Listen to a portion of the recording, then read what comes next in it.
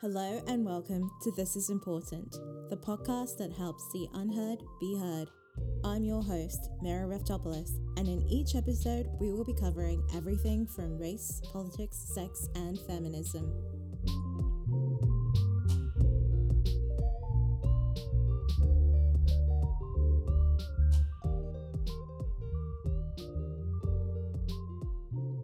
Hey, welcome to This Is Important. Today I'm going to be talking to Chai San, Amber, and Delta about their personal experiences growing up mixed race. I wanted to do this because, as I was saying, I feel that with everything happening in the world, I feel like there's groups of people who are sort of left out of conversations that affect them as well. So I really wanted to do this and sort of get your perspective, because only you can speak to your journey and your viewpoints on this, you know? So like mixed race babies are often fetishized online and stuff. Like you see that there are lots of groups on like Instagram and Facebook. Why do you think there's such a fascination with mixed race babies, especially since the turn of the millennium? I think it's again, I think it's this idea of, I think it's culture as well. I think it's music culture. I think it's video culture, film culture. I think it's a shame that being like seeing mixed race people and the idea of being mixed race has not really been, I wouldn't say it's been accepted. I think it's become really trendy and fetishized. So before you had like in like 500 years ago in the slavery period, mixed race, the idea of mixed race was seen as something really taboo and something frowned upon and something as being very disgusted. It's like the blending of two races, black and white, that should be separate. And in the name of the mulatto was given to a mixed race person. And there's always been this idea of mixed race and the joining of two different ethnicities as being something seen to be as something almost sort of idolized in a way, but something that's like taboo, that you can't really, it's sort of out of reach. It's in a way sort of it's like something we want but we can't have. It's like something dangerous, and from that it's then become fetishized. So today, in today's society, I wouldn't say that the idea of a mixed race individual or a mixed race baby is totally accepted, because I don't think it's not, because the idea of mixed race being accepted still has its fundamental problems, because we still have, you know, I've encountered rejection from Black people and white people.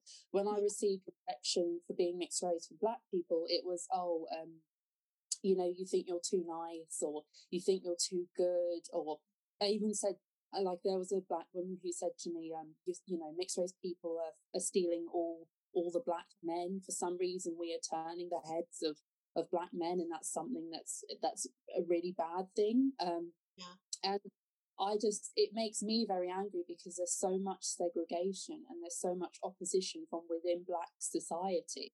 You know, there's anger in that sense. And, you know, in some regards, didn't feel totally accepted by my white counterparts and my Black counterparts. And that made me really upset, in particular with, you know, my Black peers, because I thought, well, in society, when I go, you know, when people look at me, yes, they will see colour and they will identify me as a person of colour. So initially, when I thought, I turned to the Black community, I turned to my Black peers for a sense of belonging and a sense of guidance. And for some people, I didn't get that. I didn't get it from them. And it made me very, very upset. I can understand it from like the white perspective, because there is that ingrained sense of inherent racism, and that is to be expected. But I thought that as times have changed and like as people we had naturally progressed, it was incredibly disheartening to see that there was still this rejection that I faced from both cultures, from both ethnicities. And just I don't want to like divulge from the question that you asked, but again, like I feel like being mixed race, again, it's this idea of being fetishized. I mean, by both the Black community and both the white community. I remember when I went to a predominantly white middle class university in the southwest of England. There weren't many people of colour there. And I just remember being at a freshers event and people putting their hands in my hair. And I just would, turn around and say, well, what are you doing? Oh, we like your hair. It's really sort of, it's sort of ethnic. It's very, it's like vibrant. It's very noticeable. And in my mind back then, I thought, well, yes, okay, I see it as a sort of compliment, but I'm very sort of put off by the idea of you feeling like you can actually reach out and grab my hair and touch it without my permission. It's the sense of entitlement again. And that was really infuriating for me. And I had another person at university grab my hair and say it felt as though it was like candy floss, and he'd never touched a Black girl's hair before, as if that's as if that's something that should be like celebrated, that it's an achievement. Carnival or like a circus or whatever, like like a caged creature of some kind, and it's like, oh my god, I have to like touch this and like find out like what it feels like, and it's like, some people feel like it's okay, and it's like, but you wouldn't do that to anybody else, so why do you feel it's okay to like do that to me? Delta Chisen, have you ever felt this sort of fetishization of like a mixed race person?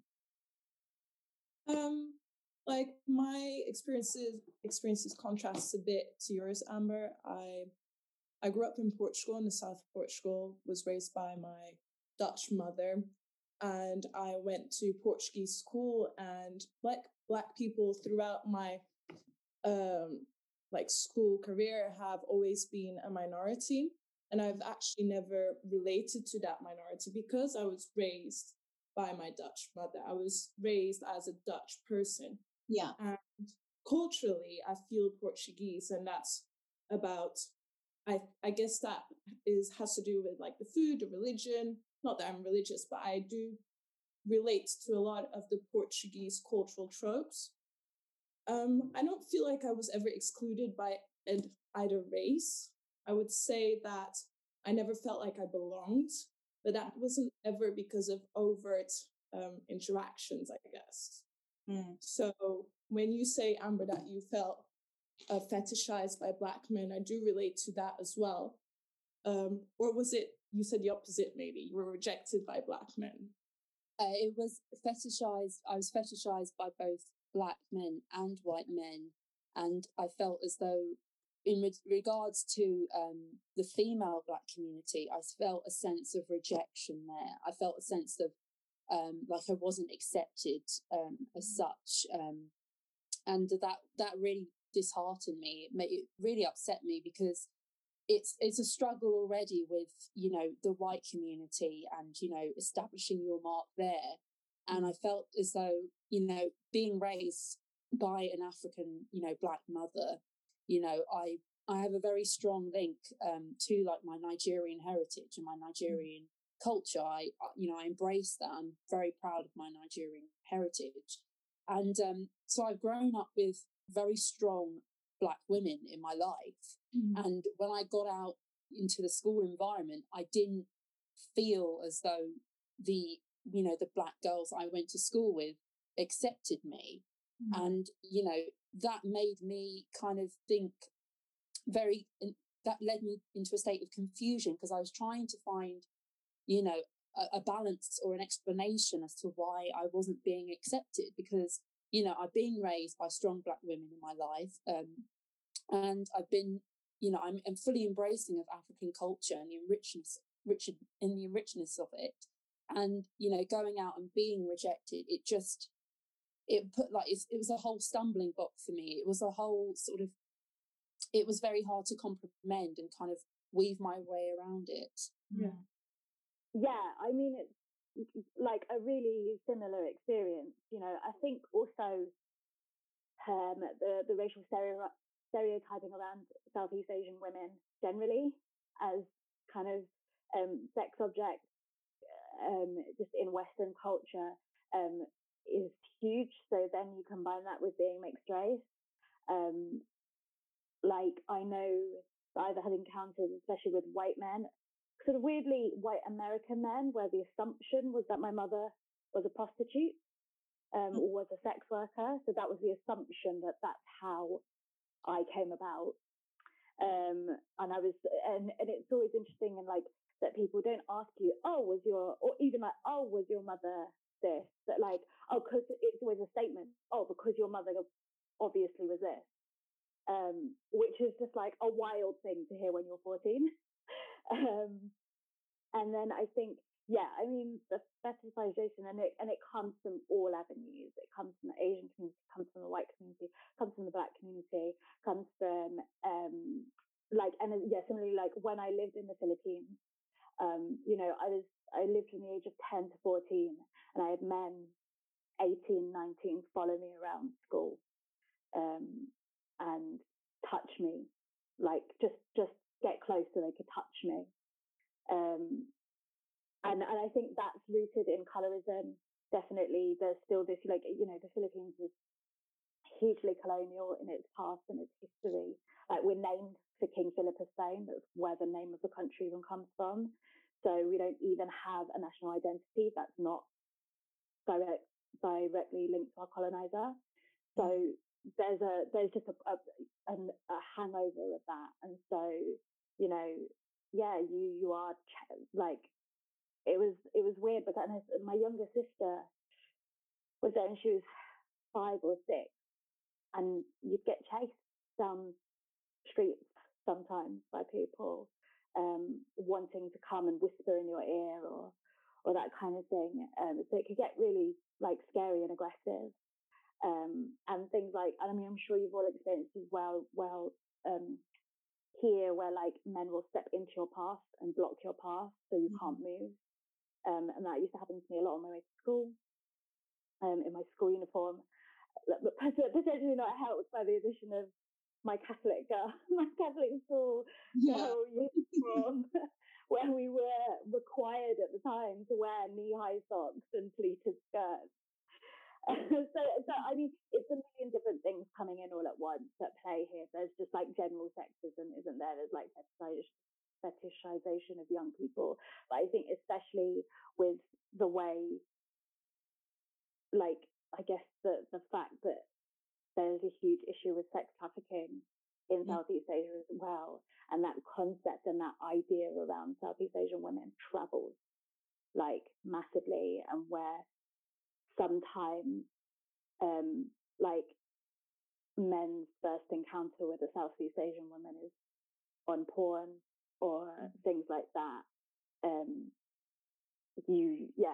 I've definitely spent a lot of my younger years dealing with weirdly aggressive sexual advances, I feel like, even for a patriarchal world. And of course it always being passed off as compliments, always being told that, you know, sort of men coming at you going, Filipino women are the most beautiful in the world, and you're like slowly trying to edge away and leg it. But it gives you a very weird sense of self. Yeah. So it gives you a sense.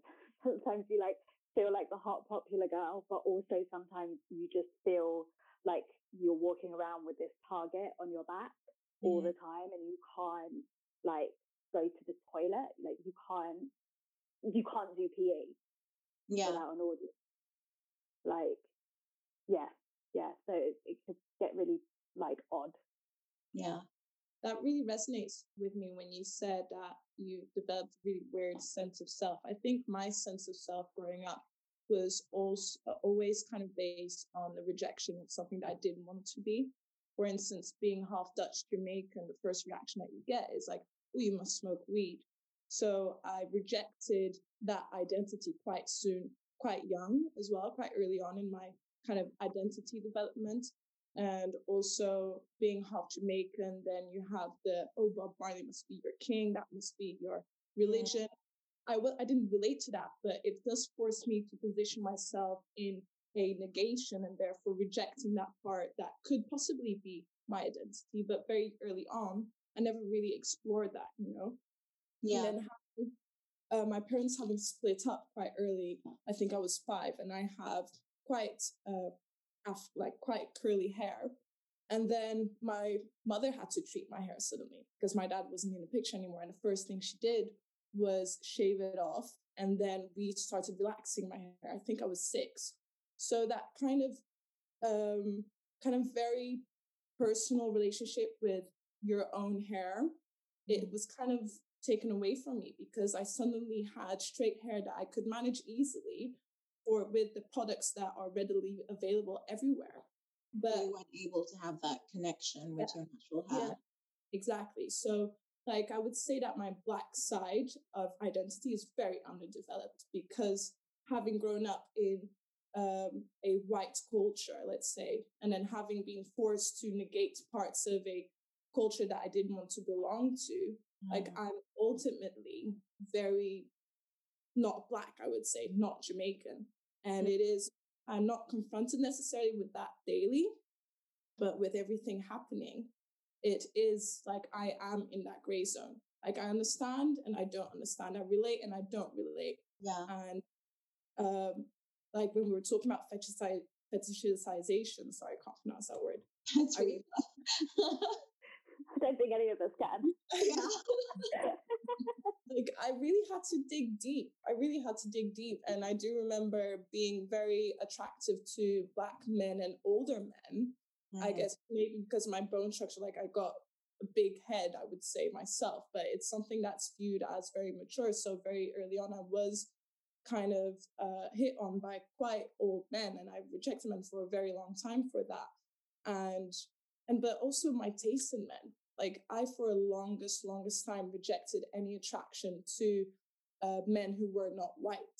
And that's odd. Like I would be able to dig deeper in that and see maybe there's some interiorized racism there, but to what level, to what extent is it cultural, or to what extent is it racism? You know, maybe it was the beauty ideals that were passed down on me through my Dutch family, or maybe it was like the socialization of disliking this other race because it's beneath you. You know, it's like it's really in the middle there, and I've never really looked at the world through the lens of I'm mixed race, because I'm just me. I feel like myself, you know, something that I'm me and I'm the only constant in this world, that because I'm at the center of it, you know, like everyone is themselves, right?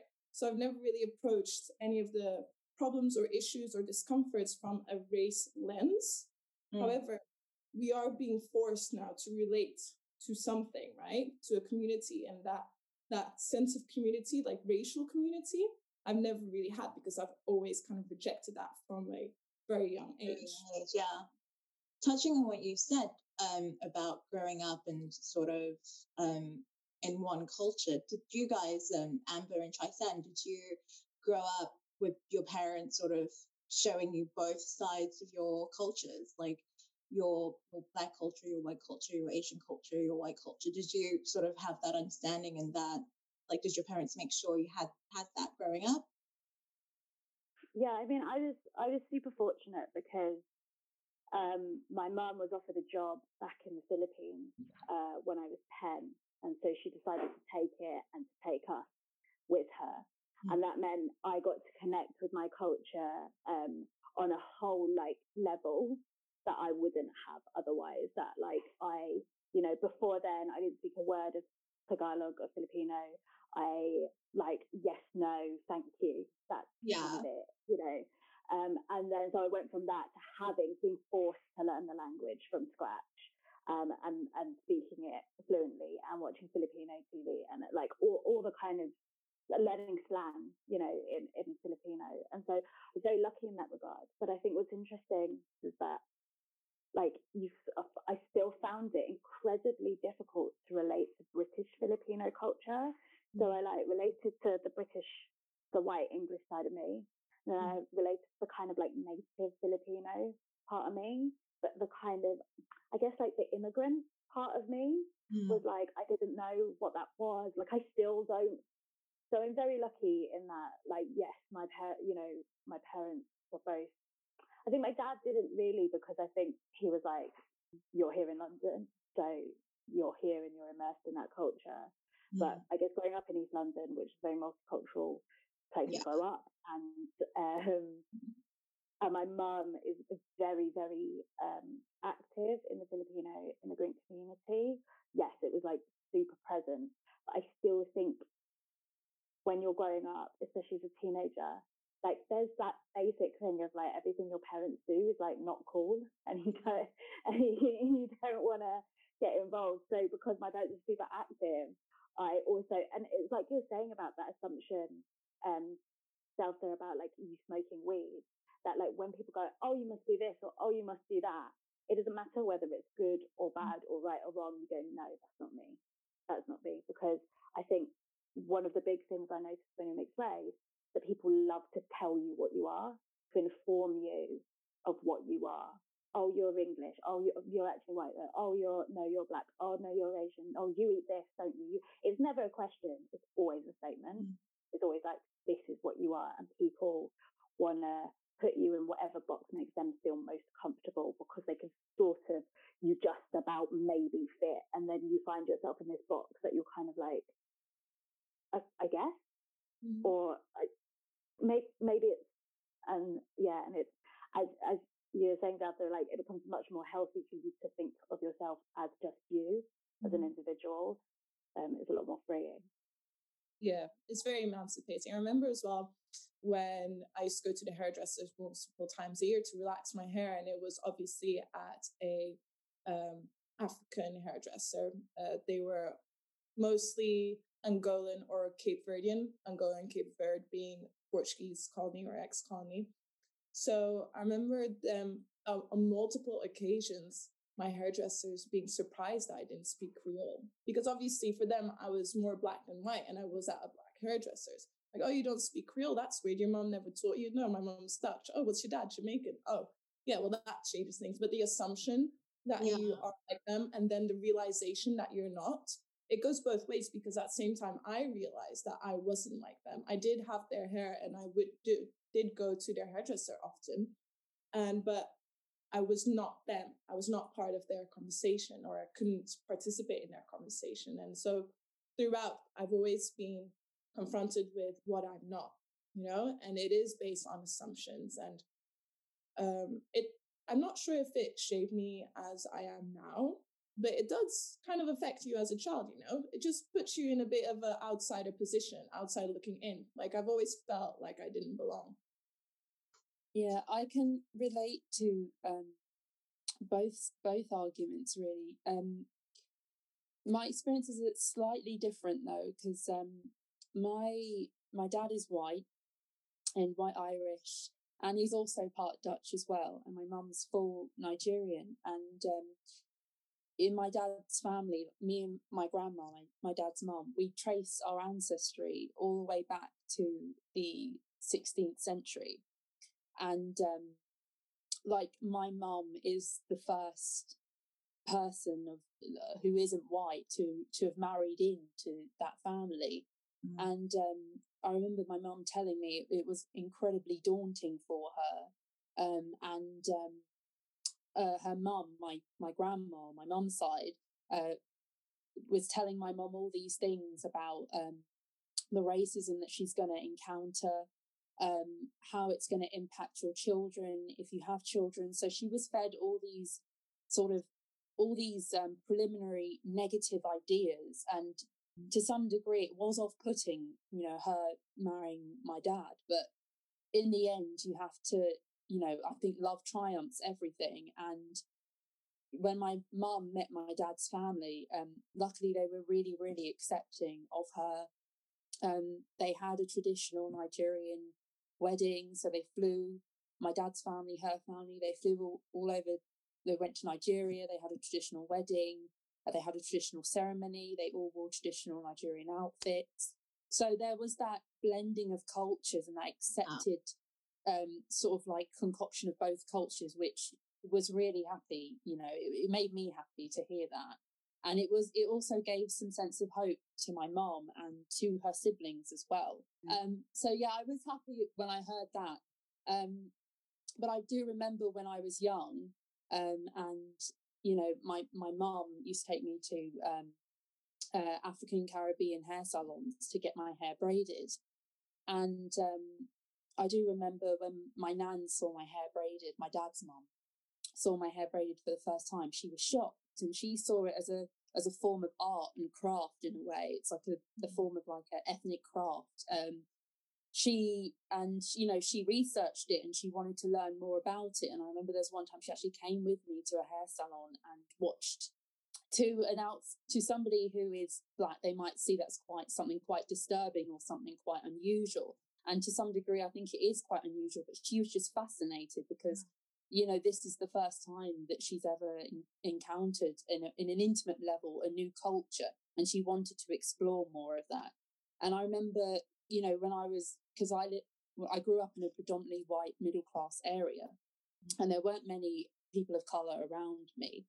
And I remember being at nursery school as well, and being the only, person of colour in nursery school. And that had a really negative effect on me, because that's when I really first encountered racism, when I was about 4 years old. Mm-hmm. And I had, a boy at the nursery call me a black monkey. That was the first time I'd ever encountered that. And I remember I had my hair braided as well, and my mum used to do all these really cute sort of like buns with my hair, and she used to do really, really cute hairstyles. I mean, he used to tug at my hair and he used to scratch my face. And I remember my grandma picked me up from nursery one day, and it was a terrible day because he'd actually, scratched all my face. And she said, "Oh, who's giving you all these scratches?" And I said, "Oh, there's this boy at nursery, and I don't understand why." The next day I came back into nursery, and he came to attack me again, and I actually ended up, physically punching him in the face, which made him cry. His mum came to collect him, and she turned around to me and started arguing with me, and she was calling me, she was using racial terms directed at me, and I was 4 years old and I didn't understand it at all. But she didn't realise that my mum was stood behind me and she had her back turned. And so my mum was listening to this woman, call her child all the names and racial names under the sun. And she turned around and defended me. And there was a ruthless exchange of words. And afterwards, it was incredibly uncomfortable. And I remember sitting in the car being 4 years old and having to have a conversation about racism and race with my mom. It was incredibly eye-opening and very disheartening. And it was also, looking back then, I felt so much anger towards the boy. But now I don't feel anger towards him. I feel that he had a sense of ignorance, because racism is learnt. It's taught and it's learnt, and you internalize it through being exposed to it. And I realized that it's actually parents, and it was the environment that he was in that was influencing him to have all these racist thoughts and racist behavior.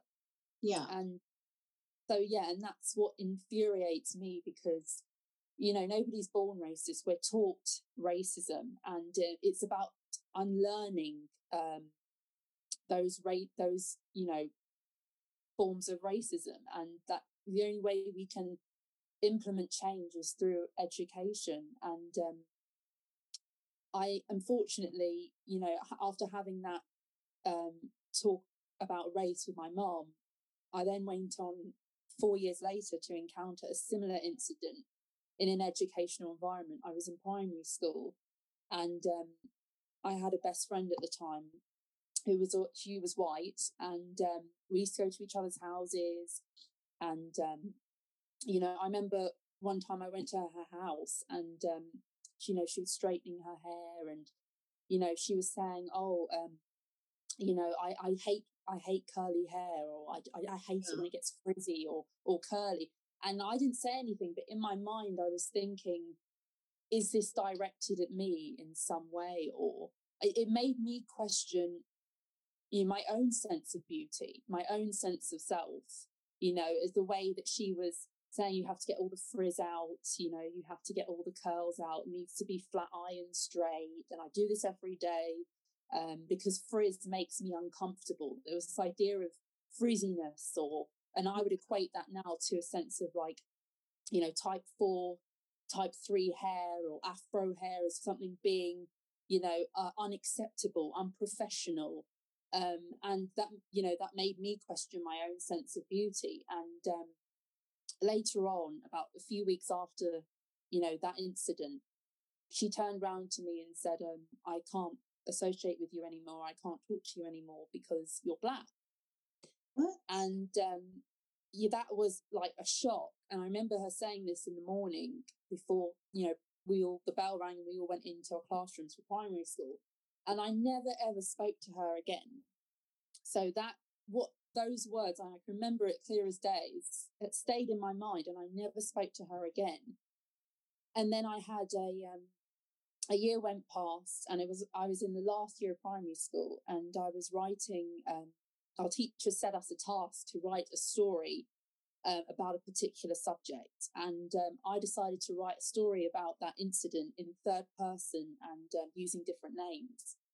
And I don't know why, I don't know what came over me, but it was a way of me getting it out. It was a way of me releasing that anger and frustration, because it had been embedded and sort of hidden within me, and I kind of needed to release it. And I was very confused about it as well. And I remember writing the story, and I didn't think anything would come about it. And I remember my teacher calling me in and saying, you know, is this story about you? And I said, oh, yes, it is about me. And she said, I could tell, because somebody who's about, you know, 10 years old, how can they write this material about subjects so explicitly? And, you know, she called the girl in and she denied it. And, you know, I remember some people in my class who were her friends turning around to me and having a go at me and being really angry at me at even saying that somebody who was deemed a model student, you know, a model student would ever be capable of being racist or showing racist behavior. So they questioned, I felt like my own insanity was being questioned, my own integrity was being questioned, and my own sense of self was being questioned. And nobody, you know, in the school, you know, none of my peers ever showed me any support. So that was really degrading. That was really upsetting as well, because I thought, you know, I've experienced this racism, I've experienced this discrimination, and, you know, I can't confide in anybody about it because, you know, my integrity will be questioned. And that stuck with me a lot. That really stuck with me, that sense that I have to validate my own experiences. My experiences aren't worth anything. They're not seen as being credible. And I think that's one way of, you know, racism, you know, one way to say that, you know, that there isn't an issue with racism, or that it's just in your head, or you misinterpreted what I said, or you didn't understand. Well, if you haven't lived a day in my shoes, and you haven't experienced my experiences, you cannot speak for me, and you cannot speak for my own experiences. And I think, again, it all comes back to this idea of, you know, again, colonialism as well. Colonialism, I think, is the core, is at the heart of all this. It's, again, it's the stripping of identity, the stripping of individuality and sense of self, and kind of degrading and sort of belittling your own experiences and your own personality, and it feeds down. It kind of strips you physically and mentally of your own sort of individuality and your own, you know, confidence as well. And I had to find my own confidence going into secondary school and dealing with my own problems there, and also going into university in a predominantly white middle class environment. I had to find my own confidence, and I had to learn. And it was a process, and it was a long, tumultuous process of me trying to learn and accept myself for who I am. And that was really, really difficult for me. What strikes me as well in that story, especially the nursery one, is not even the attitude of the kid or the kid's mum, but the fact that you're coming home every other day, having been physically attacked by another child in the nursery. And I want to know where the nursery staff are in all of this, where their duty of care is to a child. Yeah. It was really bad. Looking back, I remember having this discussion with my mum, and the nursery staff were to blame because they overlooked that problem. They completely overlooked it, and it is really a safeguarding issue, to be honest. Yeah. And they completely disregarded me. They completely overlooked the whole incident and the whole issue. And by them disregarding it and kind of overlooking it comes down to me questioning my own sense of self and my own worth. Is this to be normalized? Is this to be normalized? Because if this is a reoccurring incident, then surely there isn't a problem, or there's some misunderstanding. You then start to question your own experiences. So yes, there was an inherent problem, and it was a terrible issue that went on with the nursery with regards to safeguarding. They are definitely to blame for that. Because it just strikes me that if they'd stepped in and kind of even not to disregard it, but even if you just put to one side a moment of calling you racial slurs, but just going, you've hit a child, we don't hit, that then never reaches your parents. Because then what happens then is your mother is forced to endure a tirade of racism, as a black woman receiving that from a white woman who's going to stand there and abuse her child. She's got to endure her child being abused and then receiving abuse herself. And all of that is caused by the nursery staff not doing their job. Yeah, 100%. And then I remember my mum telling me that it's really belittling and it's really disheartening for my mum to tell me that she always knew that she was going to have a discussion about race with me, but she never in a million years thought that she'd ever have to have that discussion when I was 4 years old. And that broke her, that tore her to bits completely, because she thought that she could shield me for a little while. I could be shielded from those negative experiences, and then she knew that later on I'd have to have that discussion and I will have to encounter racism, unfortunately. But she never ever thought that in an environment which is supposed to be deemed a safe environment, like in a nursery, that I'd ever have to experience that and have to actually fight, it wasn't just a mental assault that I endured, it was a physical assault as well. It was the blending of both, and that tore me to bits. That really broke me in terms of, I had massive confidence issues, massive issues with identifying and accepting my own sense of self and worth. And it was a building process of making sure that I got to a stage in my life where I felt I didn't need to validate my experiences. I didn't need to seek acceptance from anybody, because I am my own individual, and I speak for myself. My experiences are my own, and that's it, point blank, period. Nobody can tell me that I am this, or I can do this, or this, this isn't what happened. This is what happened. I speak for myself. I have my voice. And growing up and, from a young age, having that voice stripped away from me and having that voice questioned does internal damage to you. Recently I had a discussion with someone regarding my being in an interracial marriage. My husband's Greek-Irish, half Greek, half Irish. So me being in an interracial marriage and speaking on racial issues and things like that, if there was a sort of imbalance, or whether like if I had the right to speak on it because I'm not in the traditional sort of same race relationship and things like that.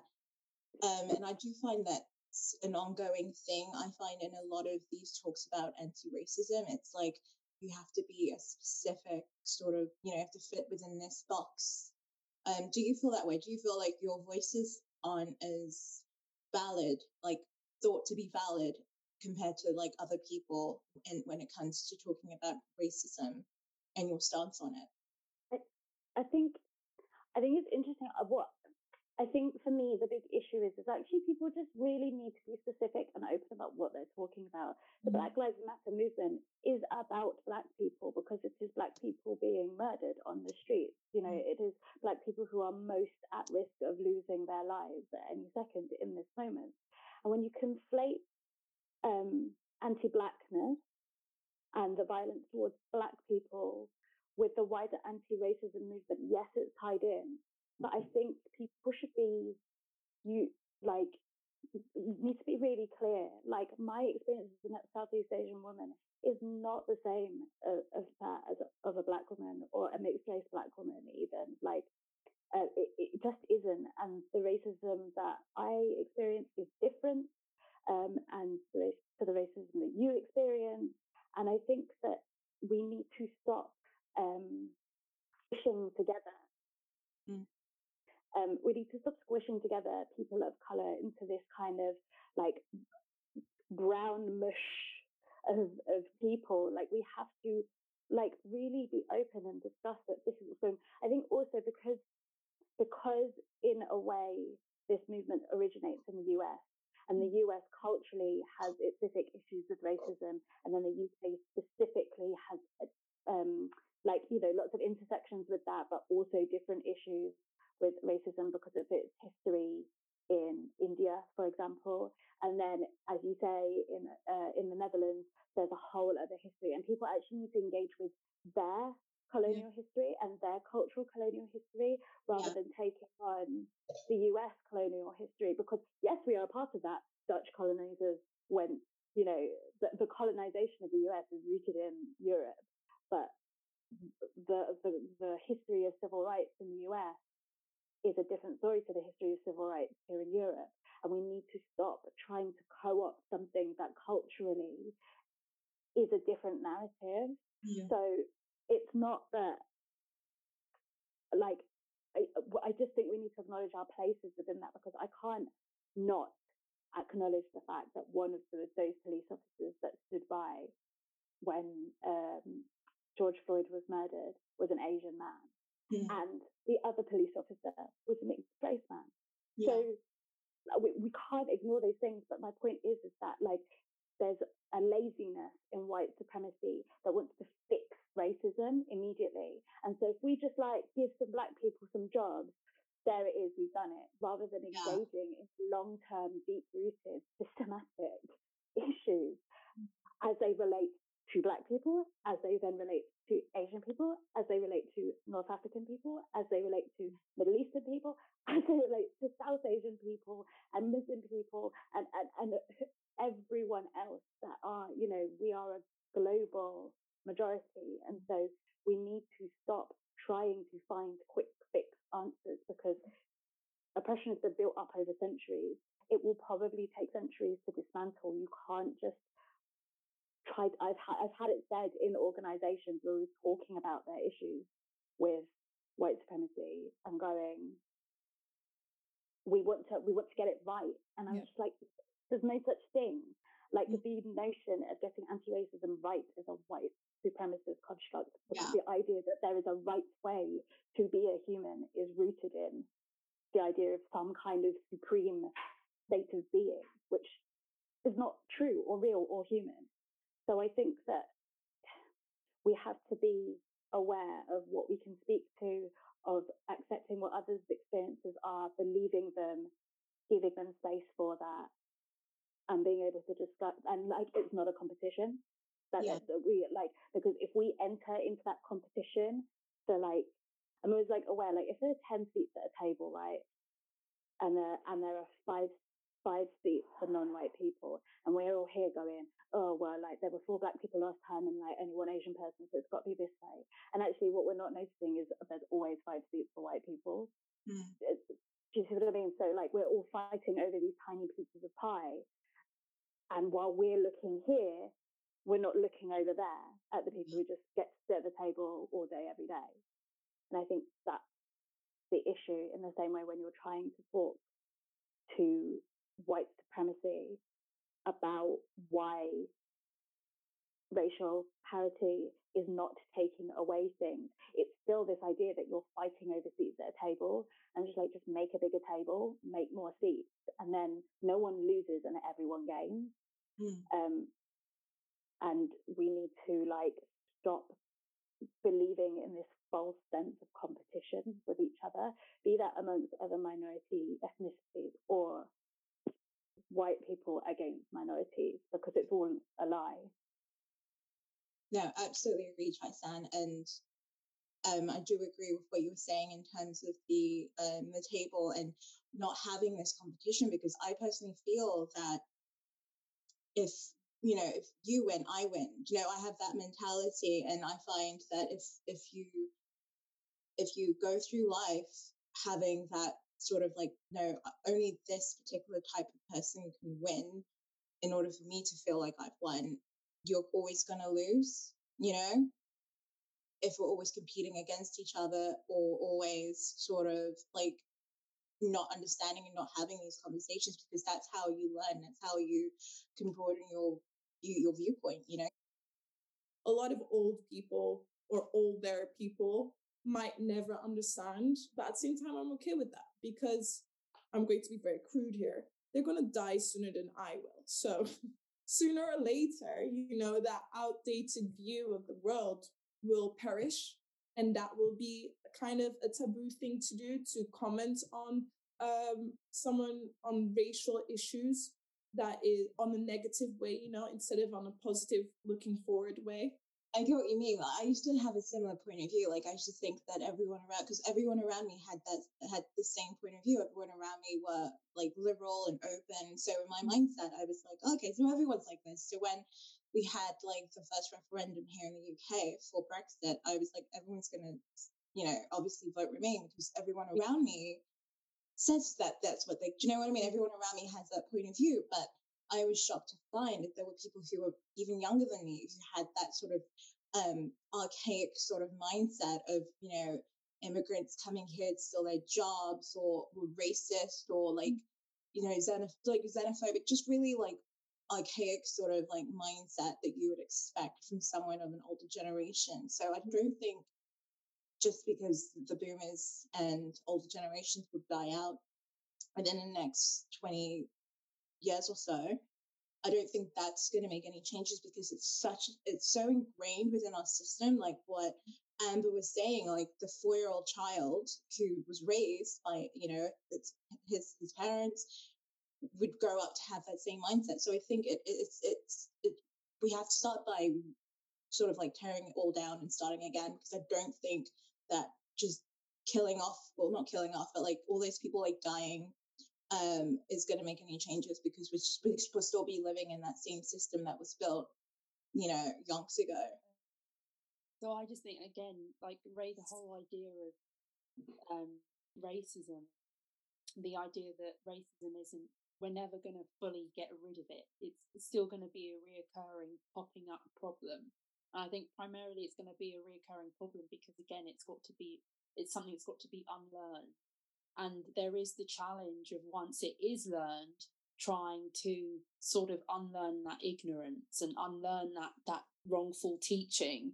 And that's why I think it's so important that we as people grow up in an environment where we are not exposed to that dangerous form of teaching. And unfortunately, if you are in that environment where you do have racist adults feeding you information, you are going to pick it up and you will internalize it, and it will be ingrained as a form of your thinking about people in everyday life. And again, it comes back to education as well.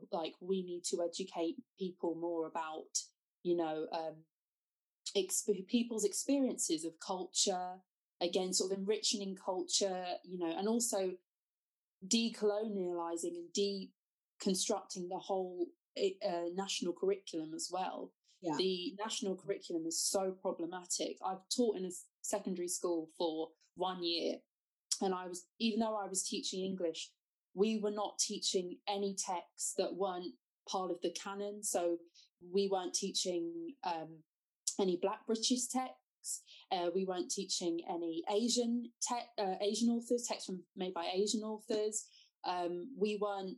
The children were not being exposed to the language and culture of different ethnicities and different identities. And that's really, for me, it was disheartening. And it's problematic in the sense that these children are going to think, children that look like me, children who are, children of colour, are not going to be able to enjoy literature, enjoy language, because they're going to think that this is not for them because they can't identify with it.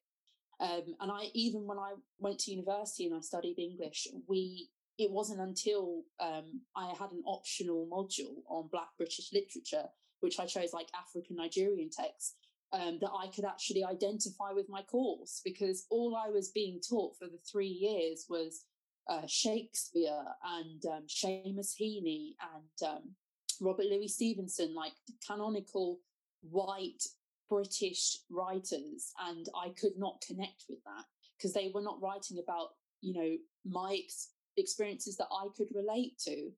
And I think, I remember there's one student in my class when I was teaching a year 10 class who said, Miss, I don't enjoy this. I can't relate to this at all.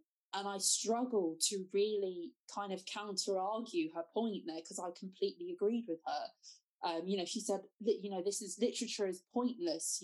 There's no basis for literature. I don't need literature. And I'm passionate about literature. And I said, no, go and read these texts. I had to give her these texts, Maya Angelou text and poetry.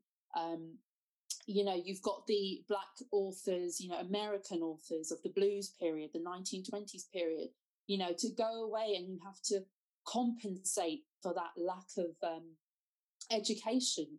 You have to compensate, and you have to go out on your own, and you have to research and discover, texts and authors that you can relate to and be inspired by. So yes, we need to deconstruct the curriculum. And also in history, you're being taught, especially with transatlantic slavery. I remember being taught that in secondary school.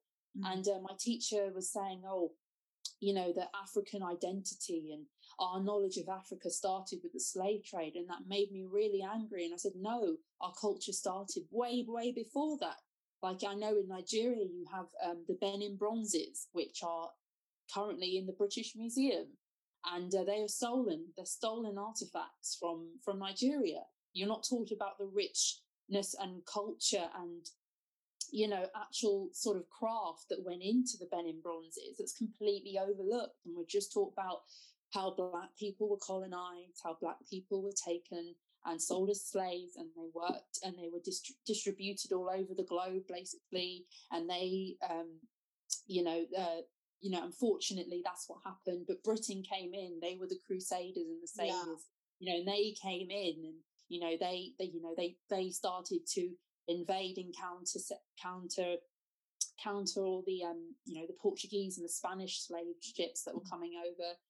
And in my mind, I was like, no, you cannot start the slave trade, and you cannot disregard African history, its people and culture, and then claim white, to be white saviors. And that's not okay. There's a significant time frame of history that's completely been left out and disregarded. And, Black history started way before the slave trade. Being taught, as a person of color, especially as an African, that, your culture and the history that we're going to teach you about your own identity is only going to start with slave trade. It's again like dehumanizing, Black people, like dehumanizing for Black people. The slavery was our own Holocaust, if you may say that. And like it angers me in the sense that we're taught so much in depth. We learned so much in depth about the Holocaust and how dehumanizing and detrimental that was to the Jewish people. And it's really important that we learn about the Holocaust. But the slavery, on the other hand, is complete. The slave trade and African history before that's completely overlooked. And yes, I do understand that as a 11-year-old, between the ages of 11 to 16 secondary school, the graphical content of what actually occurred on board those slave ships is probably too graphical to understand and to comprehend. And I do get that. But trying to overlook the significance of what Black people, how they contributed to the economic growth of Britain and the Industrial Revolution, that needs to be taught. Yeah, I absolutely agree. Like during Black History Month last year, I was having like a lot of conversations with people about the necessity to sort of take it, like sort of reconstruct it and start again, because I do feel like growing up, and Chai-san can attest to this because we went to the same school, that a lot of the things that we learned were basically like Britain were always the good guys. They were the saviors. They're the ones that came in and fixed everything. The Americans were bad. They're the ones that did slavery, and they're the ones that, like did this and that. And South Africa, oh my God, what a hot mess. Like, they're so racist, and we came in and we fixed it. Do you know what I mean? There was always England, the UK was always like the ones that came in and taught people the right way of doing things, but we never learned about all the messy, like, sort of crap that the UK did. It was always positive. Even when we did study about the colonies of Britain, it was spun in such a positive way that you'd be sat there, you'd be like, oh wow, so we had all these like different colonies everywhere, and do you know what I mean?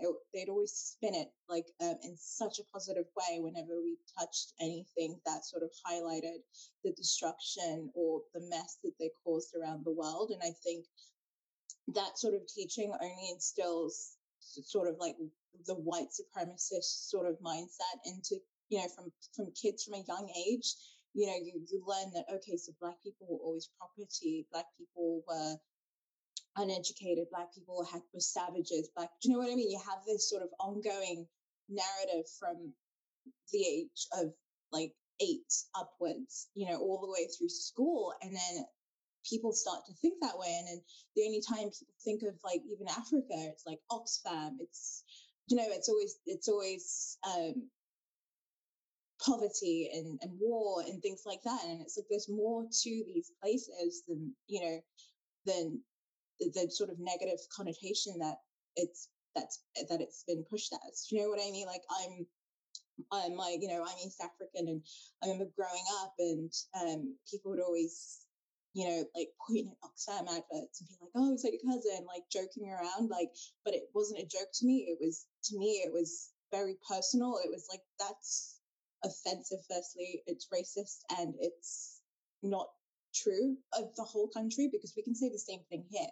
Do you know what I mean? We could put up a picture of a homeless guy and say, oh, this is the UK. This is the whole of the UK. This one homeless guy represents the whole of the UK. Do you know what I mean? And it's the way that I find the a lot of like Europe and America and all these other countries have sort of marketed themselves, so that we are like, we see it in beauty, we see it in so many different aspects of our life. This push for Eurocentric beauty, this push for Eurocentric religion, this push for, do you know what I mean? It's so ingrained within our society, and it's almost like a cancer. And we need to eradicate it, because it's doing so much harm to the whole world, And yeah, I couldn't agree more with you. And it starts with education, definitely. I think it's also just so interesting as well, to cycle back to your original question about being in an interracial relationship, and I guess being the result of an interracial relationship, and what listening to everything and what it's like to reconcile that both of being, I guess, like the oppressed and the oppressor in one body, and having both those histories shared across your like personal identity, and how you cope with that, and how you deal with that, and how you have that conversation with your parents. You know, maybe you and your hub have all of that joy to come. But also, like, I can't, like, or I refuse the narrative that I am the result of anything other than two people's perfect human ability to see each other as human beings, worth loving, worth caring for, worth being with. Even if, like, you know, my parents stood together, but even if, you know, your parents aren't, for a moment, for say period in time, and you're the result, that's how they viewed each other. And I cannot, and I won't, I sort of refuse the narrative that like that my existence is a betrayal of either part of me, or that my existence is collusion with the oppressor, that my existence is it is anything other than people, than the result of the thing that we are hoping for and striving towards, which is that we see each other for the brilliant and beautiful individual human beings that we are, including our race, including our history, including the good, the bad, the ugly. Because I just think otherwise, like, what you're asking me to do is hate some part of me. And I had kind of enough of that growing up, where I was like, what feels like an innocuous question, which is, what do you feel more like? Like, you know, I don't know if anyone's asked you, do you feel like you're more black or like you're more white? The same thing, like, do you feel like you're more Filipino or like you're more English? And I knew that the way I was going to get treated by that person was contingent upon what answer I gave, even if that's not what they thought themselves. Because if I said, I think especially when I first moved back to this country as well, because for some people, the concept that anyone would want to leave to move to a third world, developing world country was like mad. And also, like, I had a choice in that in that move. But also, so I think, like, and you know, and I always felt the need to go, well, I suppose I spent more time in England, so I feel more English, but I have just come back, and like to explain, to feel the need to justify how you identify and why you identify the way you are is like mad. To have to justify your experience to the people from your world, whether that's white or Asian or white and black, like, or, and actually sort of want to acknowledge that we're all here with, like, that our mix includes whiteness, but there are so many now mixed ethnicities that don't include being white or white European. But also, I'm just so bored of being told to pick a size. I'm not doing it. And well, for me, a positive, and I guess, like, is that you should never have to justify who you are or how you exist, or or have people try to tell you what you are or what you should be. Like, that idea of, like, I can understand a fear of, like, why you, as a Black woman, why would you want to share a roof with your oppressor? But also, I sort of feel like it's a demonstration and an example that it's absolutely possible for us to love each other and to see each other and to hold each other and protect each other and lift each other up in a way that embraces race, but it doesn't have to be rooted in, like, pain all the time. Yeah, I agree. And I think a lot of it stems from, you know, like, the way that when you look in movies and things like that, how interracial relationships are sort of perceived on, you know, on screen. And it is always the thing that always comes up. It is always like a race issue and things like that, but that's not all it is. And I think people forget that, like what you were saying, it's like you're two human beings that meet and have you know, a love and understanding and similarities and things like that. which I think people don't realize or think about. Yeah. And I've had this conversation with multiple people in recent times, probably because I have so much time in lockdown now. But also the question of thinking or talking about race, for me, it's just the most abstract thing ever, because I learned early on that race is a social construct. It's not scientifically differentiated. We are of different ethnicities and we are as one, the human race. I remember reading this piece how we share more genomes with a banana than a monkey shares with a rat, for instance. It was the most comical thing I've ever read. But when I think about how am I going to raise my children as my, like, what kind of culture will I inculcate in them? Like, where are they going to be born? I'm someone who was raised in Portugal, but was socialized by British people, you know? And although I feel cultural Portuguese, and Portuguese is my first language, that language has deteriorated because I've lived for 7 years now in Holland, you know, and although I'm on paper, I'm Dutch because I hold a Dutch nationality, my my Dutch eloquence is not as highly developed as my English or my Portuguese. So I have this question, like, I have 3 different cultures residing in me, not necessarily 2 different races, but 3 different cultures with a multitude of like complex heritages to discover or explore. Like, how am I going to ever inculcate into my offspring, who is most likely going to be a quarter Jamaican, or because of the type of man that I fall for, but also my current boyfriend who's fully Dutch.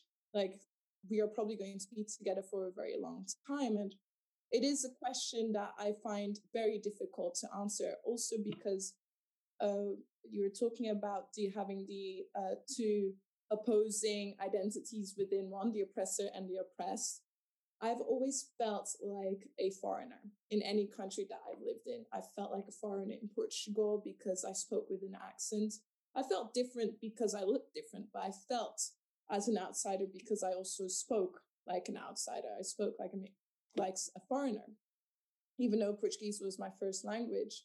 I spoke both English and Dutch at home, and I'm Dutch, but I speak Dutch with an accent, and I'm English, but the way I speak English depends on what shows I've been watching, you know? And even though I have family who lives in London and family that lives in Brazil and South Africa, it's odd. It's odd to think about culture as this one homogeneous thing based on a race or a language when it's so complex.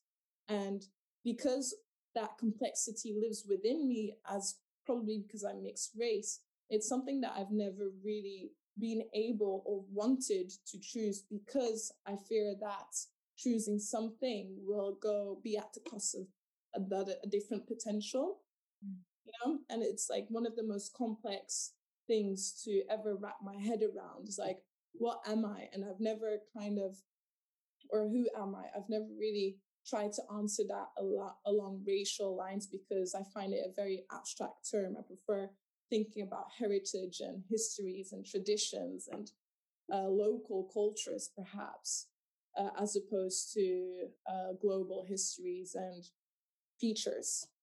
I do know what you mean in terms of race and culture. Like, I think there is this misconception, especially I find with when people are talking about Africa, they always make it seem as if it's just one place.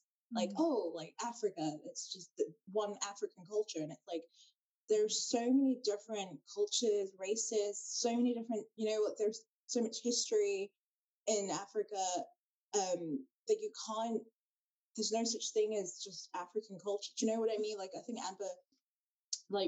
Amber's Nigerian, I'm East African, and even in East Africa alone, within that, there are so many different cultures. Within Nigeria alone, there are so many, do you know what I mean? Like, so many different cultures. And I think even within my own family, I was raised differently to some of my other cousins, even though we were all majority of us are Rwandese Ugandan, we were all raised differently. Like my household was very, we didn't follow the whole traditional sort of patriarchal setting. You know, my mum and dad were equals, 50-50. They did, both of them worked. They both did housework, and you know what I mean, things like that. And I would have family come over, and they would see that as weird. And I had a lot more freedom than some of my other cousins. And then on top of that, I have some cousins who are Muslim. I have some cousins who are Protestant, who are Methodist, or do you know what I mean? And then all of that sort of ties onto, cultural backgrounds and things like that. And did you have that sort of similar thing growing up with the whole like race, culture?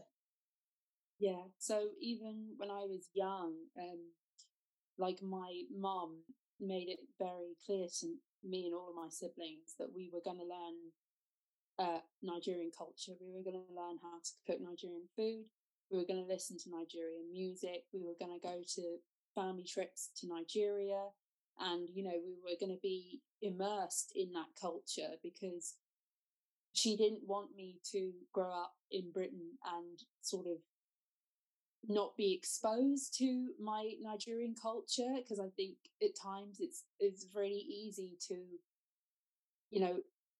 get sort of get caught up in like British culture and sort of neglect like my African identity. And I think one of the reasons why some people may neglect it is probably through no fault of their own, but maybe they haven't been exposed to it as such. And like, because I was exposed to my Nigerian heritage and my Nigerian culture, I was able to be fully immersed and knowledgeable about it.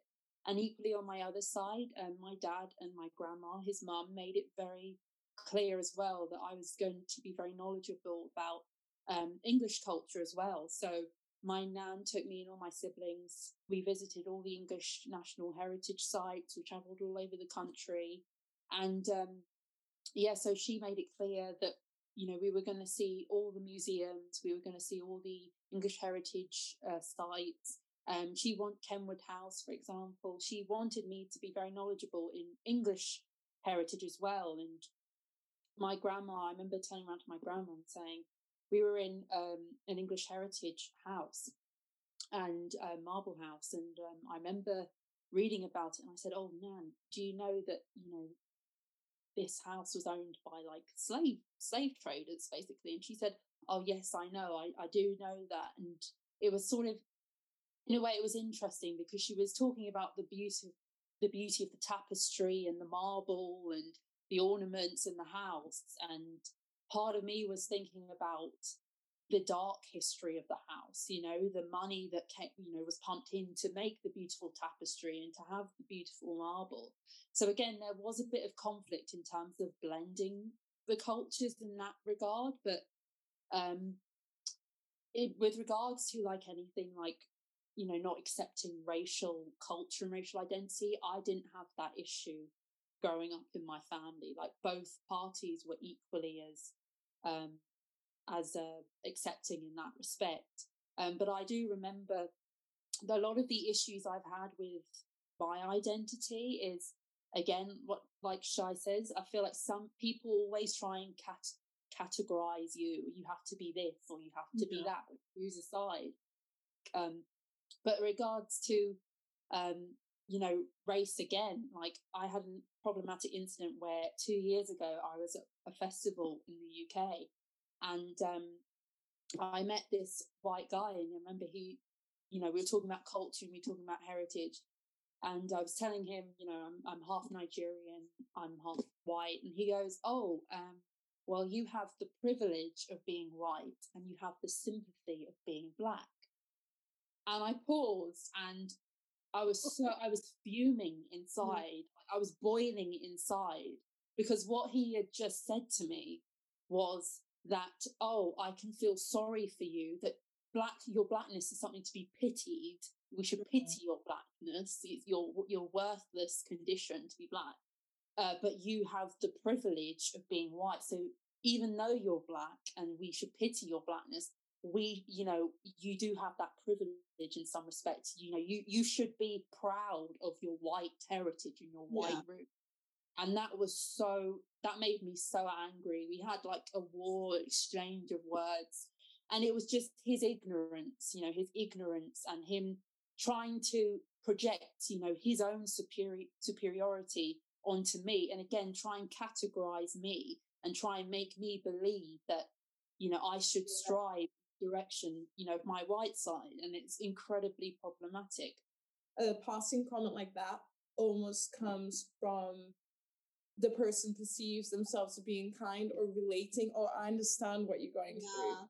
It must be tough being you, but you've got me, a friend. Like, you're not alone in this. And I find out, like, how do you argue with someone who doesn't know, or how do you teach? Are you in the position to teach someone who doesn't know any better? And is there a possibility for that person to know any better? It's just mind-boggling. With regards to categorization, it is really frustrating when people try and categorize you as one or the other. And sometimes when people have sought to categorize me, I kind of feel othered, and I kind of want to kind of remove myself from that situation. I kind of want to say that I'm othered, by white, by black, by your perceptions of me. It's almost as though I kind of remove myself from my body in that instant, just to escape that, because a lot of the time I just don't want to, be receptive in that conversation. I don't want to kind of engage in that conversation, because no matter what I say, I think, Chai, you said this, no matter what you say, you're going to be judged and you will be categorized as one or the other, something or the other. But I think, if somebody asks me, what do you identify? Do you identify as black? Do you identify as being mixed race? What do you identify with? Person of color? I just say, for me, I just say I am both white, I am both black, and I'm British. And I think, I'm black British. If we're taking it down, if we're mixing, I think, race with national identity, I would class myself as somebody who is black British. But there was also that fear of, because I know that my grandma on my dad's side, my dad's mom, really wanted me to be immersed with my white, British English heritage. So I didn't want to. I wanted to tread lightly over how I would, see myself, because I didn't want to disregard her. I didn't want to disregard her side, because she'd made such an effort to make me feel comfortable in that element, in that bubble as such. And so that's why, if I said that I identified as black, I felt that I was disregarding my dad, or I was disregarding my white heritage, and I felt like, in a way, I was harming him. I was causing harm to him. I was disregarding and neglecting him. And even when I asked my dad, Dad, what do you see me as? He said, I see you as my daughter. I see you as my child. I don't see color. And that's the difference. I think somebody who's not within that bubble, or somebody who doesn't have that experience of, one, I think, either being married or being in a relationship with someone who is black, or somebody who is, not white, they're going to have a completely different perception of you. So with my dad, he's white, but he doesn't see me as being black, white, mixed race. He just sees me as Amber, his daughter, his child. But if I was to go, and have a conversation with maybe one of his friends who are white, they'd probably cast me as, mixed race, because, they know my dad is white. But again, categories, I think, are the number of times where somebody's sought to put me in a category, it's always been from, a white counterpart, from a white person, do you see yourself as more white or black? And I don't answer that question, because, I don't have a response for that. I see myself as being part of both equally.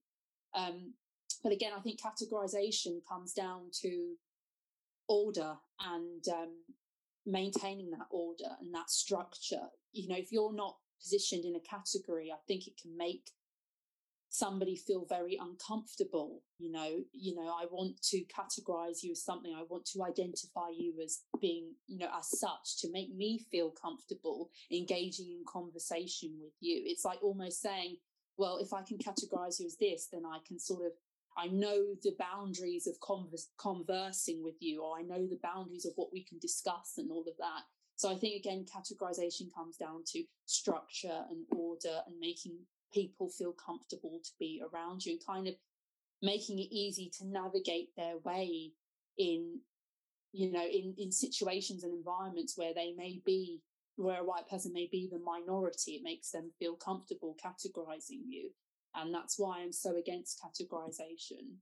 Really, we should be coming together and molding together, because really we have to, in order to fight, the stereotypes perpetrated at us as a Black community, we need to unite as a whole to combat that. And we need to, as a Black community, recenter and come together, and we need to not be splintering. We kind of need to mold together. And so there is a lot of work, I think, that has to go into the Black British community as itself to avoid that categorization.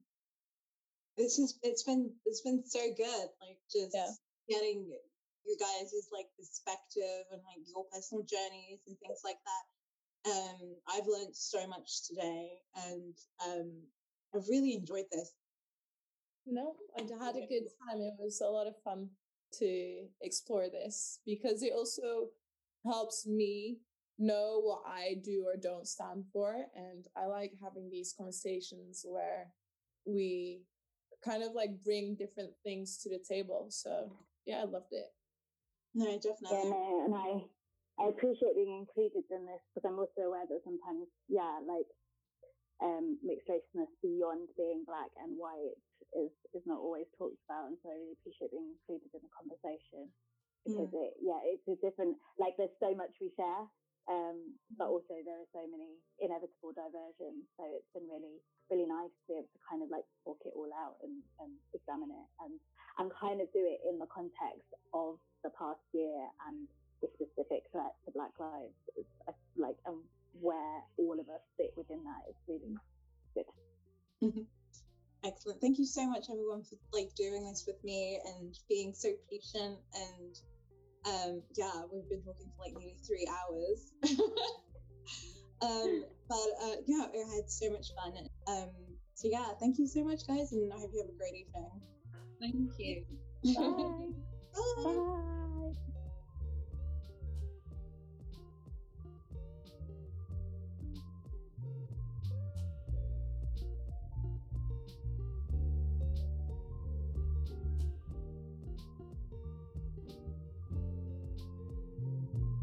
Thanks for checking out This Is Important podcast. You can find me on Instagram and Twitter at this_is_IMPT.